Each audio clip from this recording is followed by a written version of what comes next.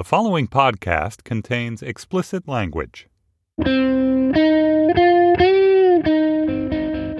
It's Friday, December 2nd, 2016. From Slate, it's The Gist. I'm Mike Pesca. New York State, my state, went ahead with signs that the federal government looked at and said, ugh, too noisy, too much info. Over there, it says, I love New York. Over there, it says where to stay. Over there, it says where to eat.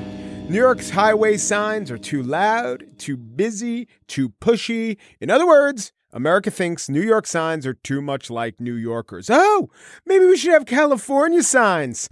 Sleepy and faux laid back, but passive aggressive. Next up, gas, if you really want to kill the birds, bro. Or maybe like South Carolina signs, which seem so sweet on the surface, but underneath pretty dark. Next stop, lodging. Cozy, homey lodging. Or maybe for you, you continue on the road a little while. Texas signs, they do say don't mess with Texas. That is in keeping with their character. Now, Michigan, they have the signs that say, 5 miles, merge to Detroit. Exit, next left. Right, Michiganders are like Snagglepuss, right? That's stereotype? No? Not heard that? It is not a laughing matter, Mike. The ongoing feud between the state and the government could jeopardize a portion of the state's $1.7 billion in annual federal highway funding. They have been battling for years and years these stupid signs that say, I love New York. I guess New York's arguing, look, the love part isn't even spelled out. It's just a heart, and people do know how to read emojis. But yeah, I look at these signs, and they are my state, but they got a logo, they got a web address, and they can't just tout one attraction. They have to list every attraction in the area, eat here, drink here, history here. They are a mess. They are a Niagara Falls wax museum when they really should be a serene sunset in a Hudson Valley orchard. They are, in fact, a disaster. And I just know the next time a tractor trailer jackknives on the Deegan, it's going to emerge that the driver was too busy trying to get to the bottom of a dense paragraph on lodging off the Grand Concourse. And that will be Andrew Cuomo's bridge gate. And all the traffic that ensues can delay motorists in the short term, but can derail political careers in the long term. Heed that, Cuomo. Exit, stage left. Sorry, I just went Michigan on you. On the show today, I spiel about, this is called the tease. Indiana tax codes. Do I have to say more? Okay, I will in the spiel. But first, I have been thinking about political parties, and they used to be Southern Democrats and liberal Republicans and coalitions of different people throughout the country, but they got ideologically pure. Republicans became pretty much the party of conservatives, Democrats almost entirely the party of liberals. And I thought, that's just logical. That's good. It's not good. Because as the ideological purity happened, so too did paralysis occur, and the two were related. And then I figured out an analogy. It's like dog breeds. You think a purebred dog is the best, but no. Genetic diversity makes things better, makes dogs as a species stronger and more robust. And that is just one idea that I encountered in the book Messy. Its author is Tim Harford, and he's here now.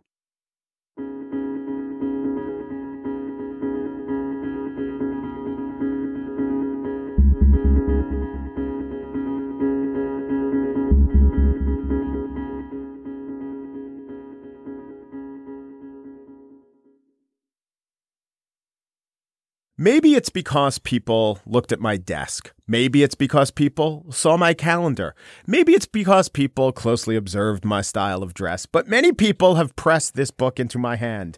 Messy, The Power of Disorder to Transform Our Lives. I think these people thought this was trying to get me on the straight and narrow, but in fact, Messy is a full-throated defense of messiness or variations on messiness that I want to talk to its author, Tim Harford, about. Hello, Tim. Hello. So I think in this book, Messy's a great title and it's a great cover, but there are different variations. One is variety. One is going outside your comfort zone. One is an embrace of heterodoxy.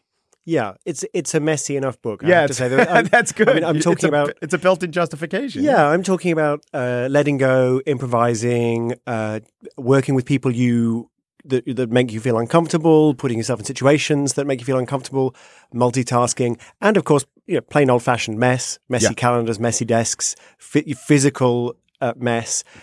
all of those things. And so it is a messy celebration of the entire thing. But as I look at you, you are dressed perhaps like a member of Mummenschanz. You have just a very neat black turtleneck on. I've met you a couple times, a nice haircut. You don't seem messy, are you? I'm a tidy person. You are tidy. I confess. Well, if you were to come to my house and say, look at my kitchen, you would say, this is a tidy person. If you went to the sitting room, you went to the bedroom. I'm not saying I would actually invite you to my bedroom, but if you did, if you were so lucky, depends on how this interview goes. You I guess. would say, exactly. The day is young. You would say, this is a tidy person. But if you saw my desk, most days you would say, this is pretty messy. It's not chaos, but it's pretty messy. Piles of paper everywhere. And what I was trying to do in part was to understand, well, hang on, why is the kitchen tidy and the desk messy? Is there something? I realized there's actually no such thing as just a fundamentally tidy person. Some situations call for more disorder than others. The difference between the kitchen, for example, we're told a place for everything in its place. Well, that's fine in the kitchen. Put the glasses in the glass cabinet and the corkscrew in the corkscrew drawer. No problem. There is a place for everything. Okay, so where is the place for your email? It comes into your inbox, 50 a day, 100 a day.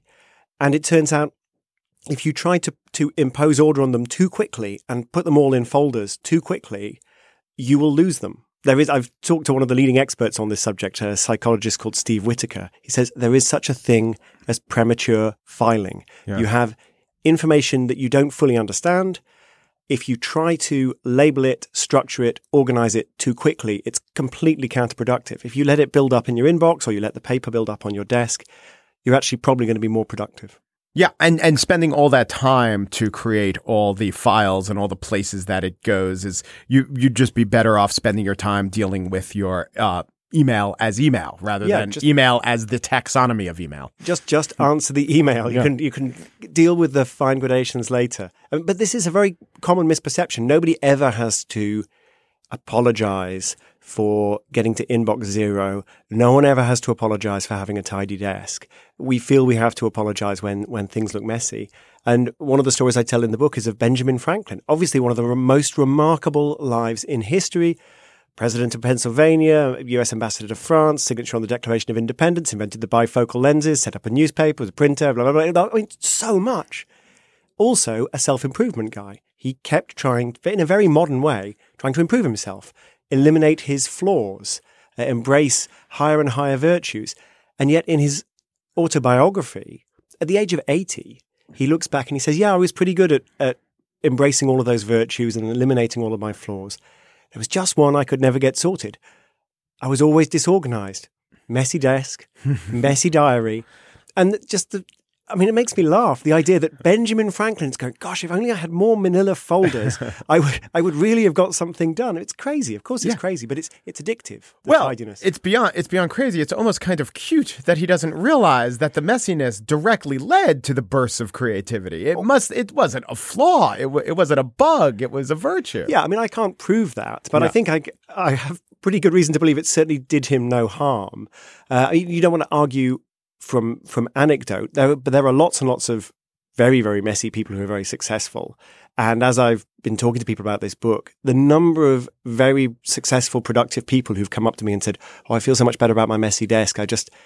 We beat ourselves up about this. Mm-hmm. And yet when you actually look at serious research on the subject, people who study flows of documents, flows of information, there really is no reason to believe for most people, it depends on your job, but there's no reason to believe for most people that actually tidying everything up all the time is in any way a sensible thing to do. It doesn't help you. I think there's a gender dynamic. I have read studies that show that clutter bothers women, or they have a lower threshold point for being bothered by clutter than men. And I live this in my own life, where I am literally blind to the things that my girlfriend is driven crazy by.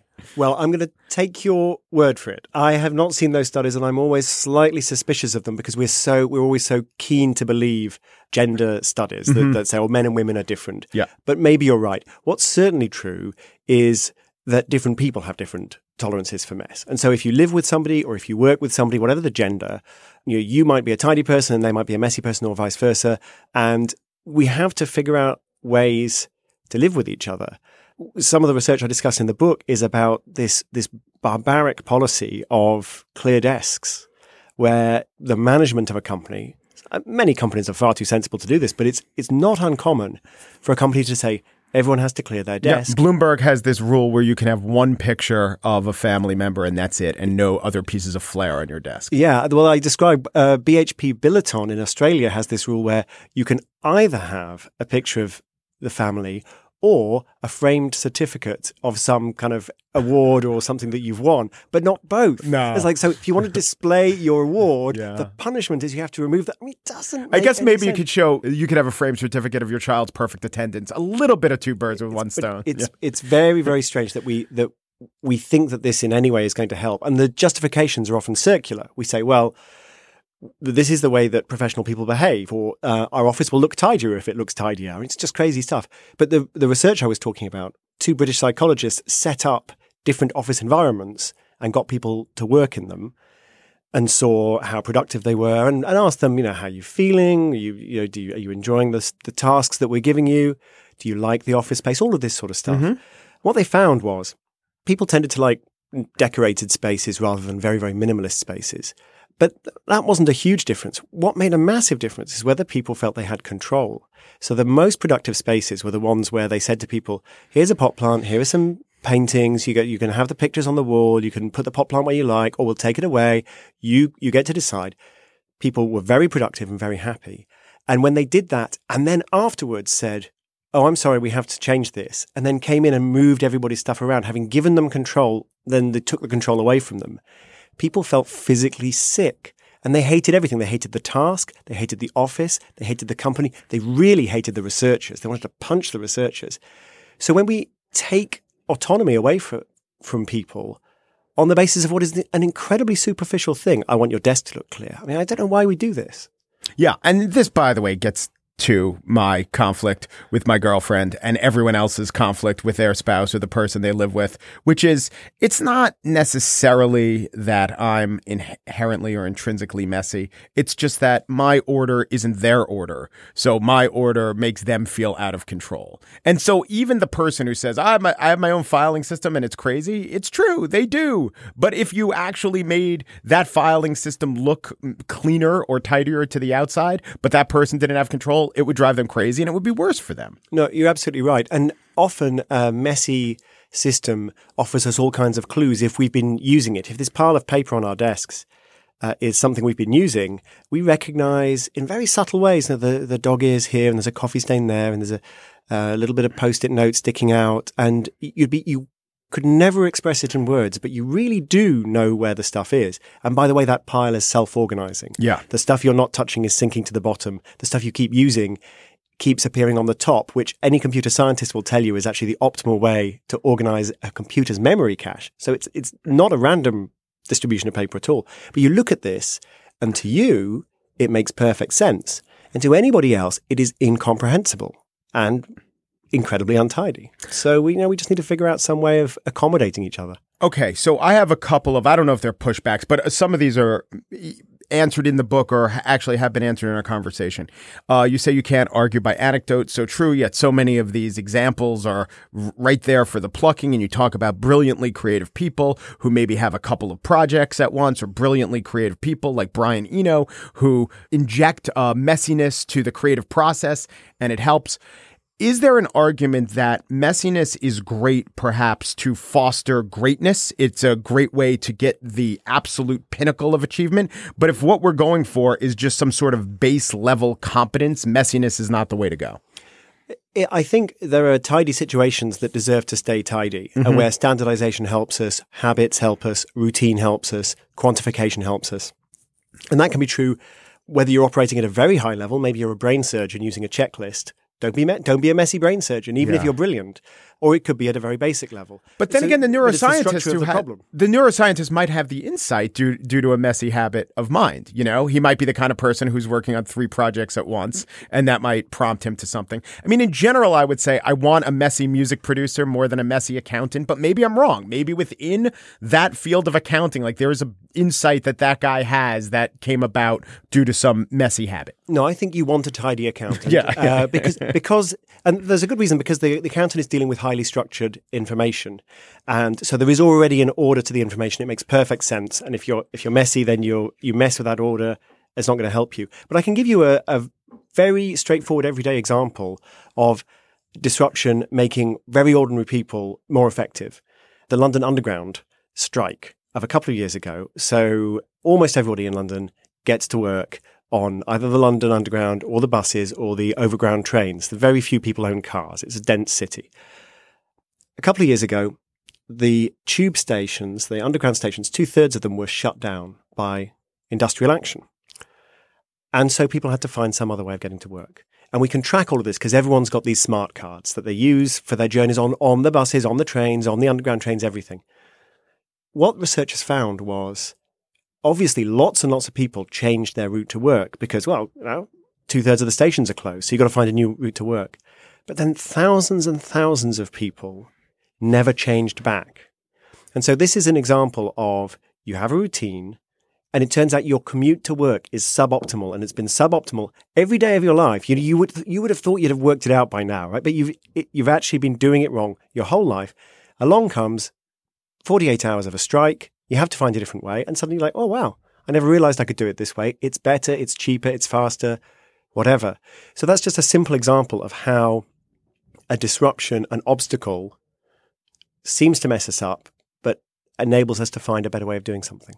So I have always thought, well, a lot of this is self-justified, but as I live and think about things, the self-justification sometimes fades away, but sometimes becomes more focused. And here's what I've come to conclude. The messiness is good, but what you really want is either call it messiness, a little bit of chaos, improvisation within the structure. And if you have that structure, I could think of so many examples. The jazz musician who can improvise, but there's a superstructure that they're improvising. And also just the fact that they became the virtuoso jazz musician. You weren't screwing around when you were taking your lessons. Or the film noir, that there were this Hays Code and there were these rules, but within that structure, you could have great creativity. Or the best comedy, you stick to certain rules or you stick to a format. Or, when I host the comedy show, Wait, Don't Tell Me, that superstructure allows the comedy to flourish within it, and that is all improvisational. The question is, at what point do you say this is the structure and the structure can't be messy? Or, can you take the lesson of messiness, keep extending it out until you don't even have a structure anymore? That doesn't seem to help. No, I don't think it will help. I'm not saying in this book that total chaos is the answer to everything. For instance, the pages are in order. The pages are absolutely the font is consistent. Yeah, there is one exception to that. There's a slightly different font on one page. For Brian Eno page? There's a different font because there's some interesting research on what reading in different fonts does to you. It actually focuses your attention when you have to.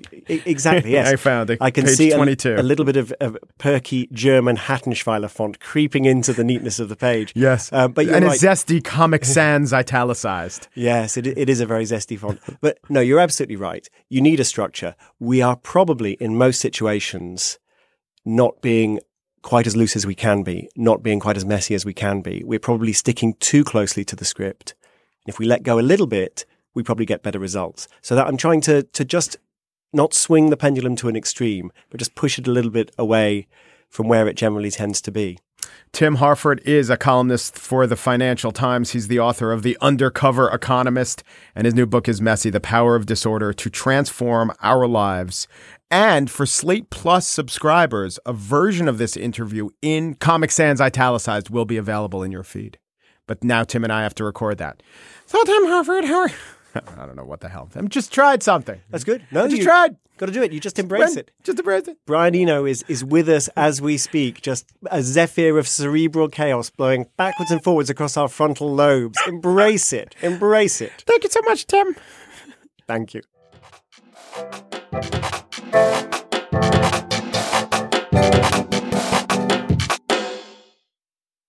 And now the spiel. I've been very critical of the carrier deal, what we could figure out about the quote-unquote deal. Trump got great headlines. Some jobs were saved in this Indiana air conditioning plant.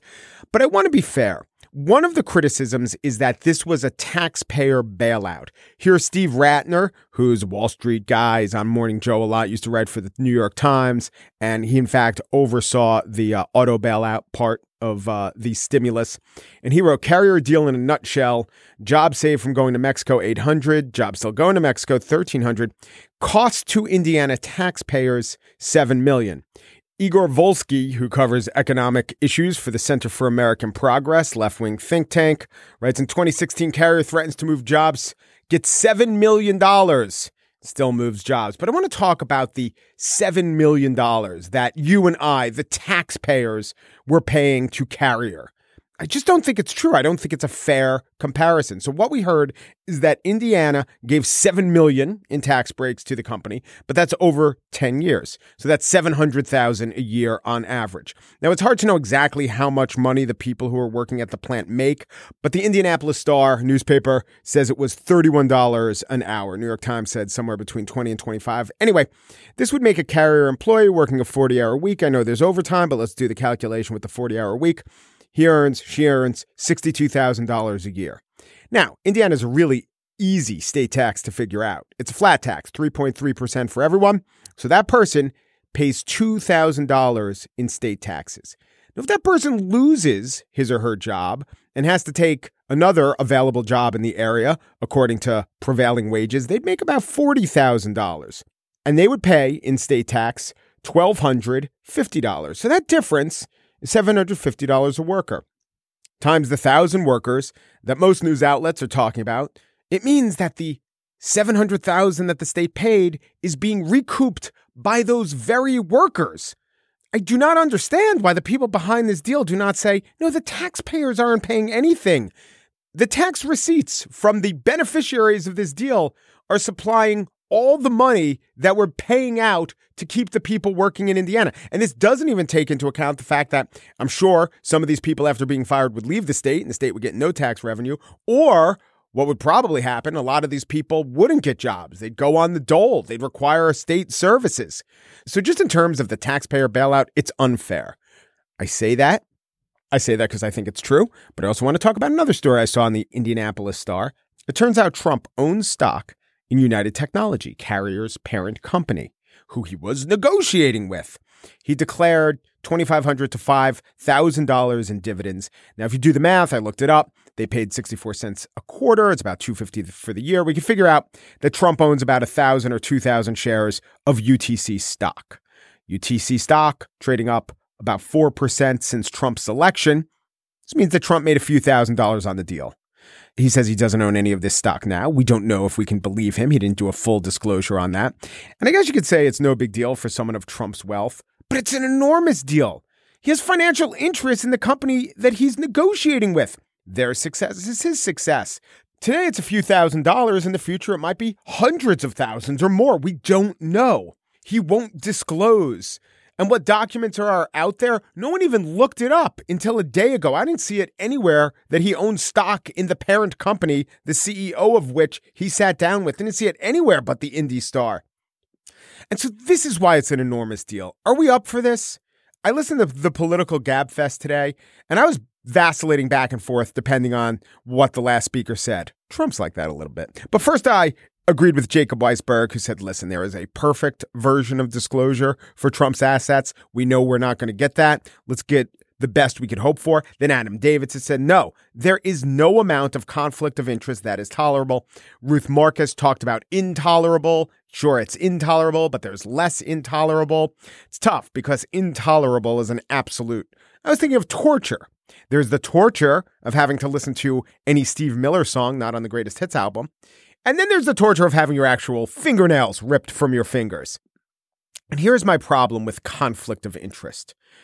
A few thoughts. One, we always blather on about appearances of conflict of interest. That's nothing. That's subjective, and that's what you say when you can't prove a conflict of interest. We went on so much about appearances that I think it ruined what was real conflict of interest for us. It made a real conflict of interest seem debatable because the appearance of a conflict of interest is inherently debatable. When you're the president and you set a policy that will make you money or lose you money, that is the clearest example of a conflict of interest. You don't have to worry about appearance. That's one. Two, I do not like the phrase. It's too multisyllabic. There is an of in there. of phrases do not have high valiance with Joe's six-pack. Phrases like public displays of affection or people of color or person of means.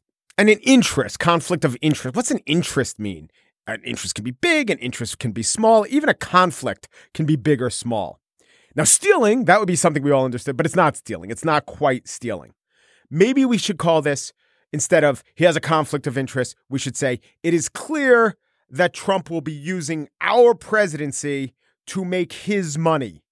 Our office, his money. But I'm not even going to suggest a different phrase. That's not why I'm here. I'm going to suggest a different framework.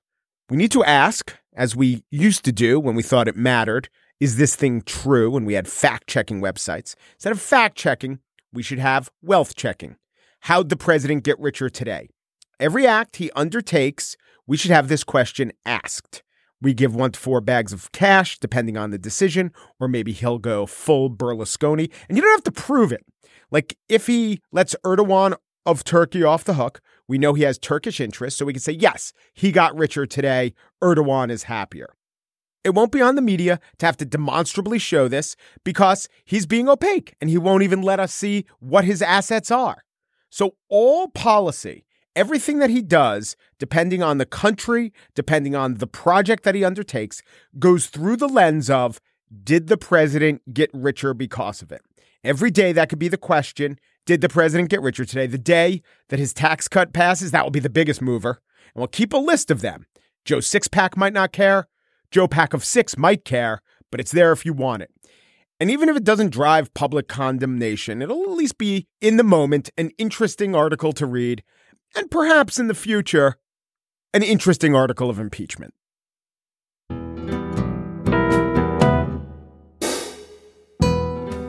That's it for today's show. Just producer Chris Berube drove off the road trying to discern if Onondaga has the best funnel cakes in the county. Just producer Mary Wilson ran headlong into a semi, but both went out with a smile, aware that the Seneca Lakes region offers great boating. Steve Lichtai, executive producer of Slate Podcasts, never saw the oncoming Subaru.